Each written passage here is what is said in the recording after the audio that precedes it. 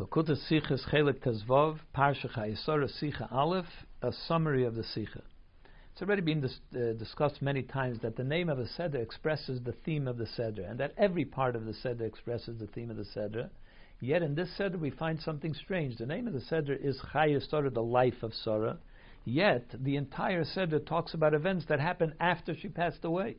And not only is it talking about events that happened to occur after she passed away, but that they describe things which talk about her, the fact that she wasn't alive anymore. The first story in the Seder is about Avram Avinu buying Ma'aras HaMachpelah to bury Sarah. The second story is about the marriage of Yitzchak, about which the Torah concludes that he married Rivka, and he brought her into the tent of Sarah, his mother, and he was comforted by her presence because she was like Sarah, his mother. In other words, he stopped feeling the loss of his mother as much. So in other words, it also brings out the fact that he married in order to make up the loss of his mother, in a certain sense. And then the third story of the parsha is that Avram Avinu remarried, took another wife, Keturah, and what happened with their children, and these are the children of Ishmael. So all of these things go contrary to the life of Sarah. So why is it that it's called Chayei Sarah? So to explain this, let's first look at the first story. In the purchase of the Ma'aras HaMachpelah, it doesn't talk so much about the burying of Sarah. It talks about the whole negotiation between Avram and Ephron and Bnei Ches. Makes a big deal of that. Why is that so important? Also, in the discussion that they had, Avram said, Ger v'toishav anochi imach, I am a stranger, I am a citizen. Those are contradictory ideas. So the Chazal tell us that he said, if you want, you can treat me like a stranger and I'll buy it from you. And if you don't want, then I can take it by law, because Hashem told me that I will give it to me, to my children. So that itself needs to be explained. If Avram had the right to take it, so why does he want to purchase it? And we have to understand, what does he mean he has a right to take it? Hashem told him that he would eventually give it to him, but now he doesn't have the right to take it, so what did he mean by that? Also, at the very end of the parsha, we have to understand, it says that Vayikberu Oise Yitzchak v'Yishmael, and when Avram Avinu passed away, Yitzchak and Yishmael buried him, and it says Yitzchak before Yishmael. From this, our sages learn that Yishmael did tshuva, and he allowed Yitzchak to go before him. So from this we know that Yishmael did tshuva. Why is it that the Torah alludes and tells us, hints to us, that Yishmael did tshuva only after the passing of Avram and not before, when we know that he actually did tshuva before, because Avram Avinu requested that he should become a mensch, and Hashem said that he will, and that b'seiva tova, you will die with a good old age, means that because Yishmael did tshuva, therefore he had nachas from him too. So what happened before Avram passed away? Why does the Torah only tell it to us at the end of Avram, after Avram's life, in the context of the burial of Avram? So we have to understand this. We have to explain the difference between Avram Avinu's avodah and Sarah's avodah. Avram Avinu was Av Hamayim Goyim. He was the father of multitudes of nations. Avram Avinu promoted godliness to everyone, even to those people that served, that worshipped the dust on their legs. He worshipped everyone, and it didn't matter that if later they would reject it, later they wouldn't keep up with it. He got them to say at one time that was good enough. That's what he did. Sarah, on the other hand, she was the mother of Yitzchak. Her focus was that all of Kedusha should be focused dafke into Yitzchak, and that none of it should go away to Yishmael. As she said, she banished Hagar and Yishmael, and all of this was because Yishmael said that I am the rightful heir. So Sarah said, no, none of this goes to anywhere but to Yitzchak. All Kedusha has to be directed only to Yitzchak. So that's a major difference between the avodah of Avram and the avodah of Sarah. And this explains why Avram was disturbed by the fact that she wanted to banish Yishmael from the household. Vayera Dova, this is something that disturbed him, because he wanted that Yishmael should also, he brought Kedusha to everyone. Sarah recognized that Kedusha needs to be brought primarily only to Yitzchak. That's where it belongs. And this is the theme that is brought out in all three stories of this parsha. The Ma'aras Machpelah was actually the place where Adam and Chava were buried. They were the first ones to be buried there. So by that, from that perspective, one could say it belongs to all human beings. Everyone is a child of Adam and Chava. So therefore, anyone has a connection to Ma'aras Machpelah. Comes along the parsha and says, no, it was purchased dafke for burial of Sarah. It has no connection to anyone else other than Sarah, and therefore that's where the burial of Avram and Sarah and Yitzchak and Rivka and Yaakov and Leah, and that it has no connection to anyone else. The same idea is brought out by the second story, where when it came time for Yitzchak to marry, let's look at Eliezer. It tells the story of Eliezer. Eliezer was a person, an agent that would teach the teachings of his master, Dailu Mashke Teres Rabbi, that he would teach the teachings of Abraham to other people as well. He was a very elevated person. All kinds of miracles happened for him during this, in the story in this parasha. Our sages tell us that Yafeh Sichosim Shel Avdei Avis, that the conversation that Eliezer had with Lavan and Besuel, which is a repetition of the story that actually happened, is more important for the Torah to relate to us than even many halachas which are alluded to by one letter or one word or one kaitz. And in other words, that the words of Eliezer was so important that many psukim are repeated just to relate his conversation.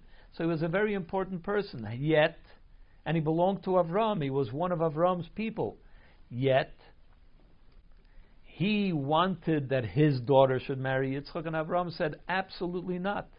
Ein arur mizdabik bebaruch. You are cursed, and Yitzchak is blessed. There's a vast difference between you and Yitzchak. So not only other people from the world have no shaychus to Yidden, but even the people that were close to Avram, even they have no connection to Yidden, as Sarah insisted. And then comes the third story of the parsha, where the children of Avram himself, Yishmael and the children of Keturah, they were the actual children of Avram.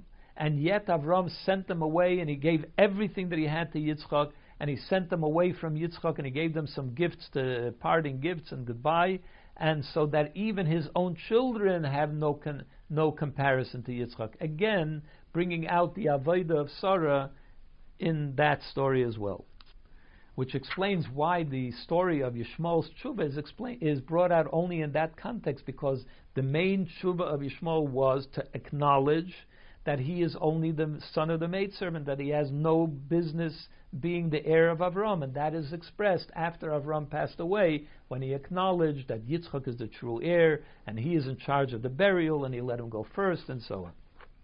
To explain this on a deeper level, the whole purpose of the creation, which includes all the nations of the world, is only B'Shvil Yisrael. It only exists in order to allow the Yidden to be able to carry out their mission in this world. And if a goy doesn't fulfill his mission in facilitating a Yid's mission, then he has no business existing altogether. He loses his reason to exist, because that's the only reason that he exists in this world. Which explains why the Sheva Mitzvahs B'nai Noach, if a goy violates any one of the Sheva Mitzvahs B'nai Noach, even those that wouldn't seem that important, is Chayav Misa. What's the reason? Because the Sheva Mitzvahs don't have any other integral reason other than to create a safe place, an orderly place, in which for which the Yidden are able to carry out their mission. So as long as a goy is fulfilling that purpose, his purpose of existence, so then he deserves to live, and there's a reason for him to live. But if he violates that and he doesn't fulfill his mission in the world, there's no reason for him to live anymore at all. And this is explained in all of the three stories in this parsha as well. Hashem created Eretz Yisrael in such a way that it was going to eventually end up by the Yidden. It's there in order to be given to the Yidden. However, Hashem had a plan. It has to go in a certain way. Most of it was given to the Yidden in the time of Yeshua. That's when Hashem decided that it should be given to them. And it had to be done through conquering and so on. But then there were certain things, for instance, Ma'aras Machpelah, that Hashem decided should go to the Yidden in the time of Avram, and that it should be purchased. So therefore Avram said to them, if you fulfill the purpose of why you own the Ma'aras Machpelah, which is to sell it to me so that it will become mine, so then fine, let's do it that way. But if you don't agree with that, then it doesn't belong to you to begin with. There's no reason why you have it. You lose your connection to it because you're not fulfilling the Hashem's plan for the Ma'aser Machpelah, and therefore I'm just stepping in and I'm taking it. The same is true also for the story of the marriage of Yitzchak, of the Shidduch of Yitzchak. That as long with the whole reason why all these miracles happen, and as Eliezer related it to Psuel and Lavan, was so that they should also recognize that May Hashem Yotza Adavar, that this is something that came from Hashem, that Rivka is here in order to be the wife of Yitzchak, and that Besuel Yola, this Rivka, the only reason that Besuel exists altogether is in order to bring the birth of Rivka, and that the moment that he tried to interfere with that, as the Rashi tells us that he wanted to delay Rivka being able to go to Yitzchak, so he died. In other words, that if he delays, he doesn't fulfill his purpose in the world, he doesn't exist anymore. And that's also the third story, which talks about Yishmael and his acknowledging and so on. As the parsha ends, Al Pnei Kol Echav Nofal. It talks about where where Yishmael settled, he fell before his sons, before his brothers. In other words, he inhabited that area. But why does it use the word nafal? Why doesn't it say he lived there? What does nafal mean? So our sages tell us that as long as Avram was alive, then he was Yishkain, then he dwelled, he lived where he was. When Avram died, so then nafal, then he fell, he was fallen. But what does this mean really? What it means is that Avram prayed that Yishmael should do tshuva, he should become a mensch. What was the content, the meaning of his becoming a mensch? That he should acknowledge what Sarah said, that he is merely the son of the maidservant, and that Yitzchak is the true heir. That was what his tshuva was about. So as long as Avram was living within him, this prayer that Avram said, that he should acknowledge the truth, as long as it's alive with him and he acknowledges it, then there's Yishkain, then he has a reason to live, then he exists, then then he is living and he has a right to life. But if he stops acknowledging that, when Avram Avinu within him dies, and he no longer acknowledges that reality, so then Nafal, then he has no reason to exist anymore. So all of these things are an expression of Sarah's life's work. And what's the reason that it was revealed only after she passed away? Why is all this happening only after she passed away? Because the ultimate perfection, when a person is alive in this world and they do their avodah, the avodah is not necessarily revealed. As we know by Gan Eden. Gan Eden is where all of your life's work is revealed to you, and that's what the meaning of Nen Emeziv Ashchina. So Sarah also, all the work that she put in during her 127 years came to life, was revealed after she passed away. That's when its perfection was revealed. The Rebbe relates this whole thing to the dispute that was going on at that time about Ma'aser Machpelah, that the Arabs think that they have a connection to it, they have a shaykhs to it, that they have no connection to it at all, both because they are not really the heirs of Yishmael to begin with, and even if they were, Yishmael is not the heir to the Ma'aser Machpelah, and it doesn't belong to them, including the entire Eretz Yisrael, and the Yidden just have to be on board with that. They have to relate to it themselves, and then be able to explain it properly to the Goyim with clarity, and then the Goyim will stop putting pressure.